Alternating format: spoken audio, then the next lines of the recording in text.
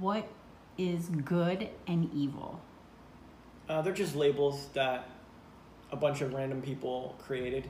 The universe or nature doesn't really have good or evil. Uh, Animals like prey on each other and like fight with each other, spar with each other, play fight with each other, real fight with each other. They just do their thing. They just do natural, animalistic things. And we're part of nature. There's no getting out of that. Humans are part of nature. We're part of the ecosystem. We're part of the environment. We're part of nature. And so all the other species don't have good and evil.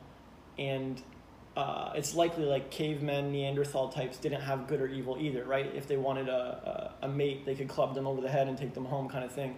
It didn't exist. Like, it came around after. Someone invented it.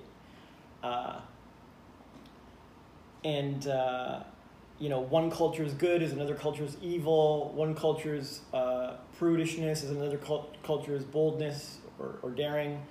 It's all relative to the individual, and so everyone has their own concept of good and evil, and it can't really apply to everyone.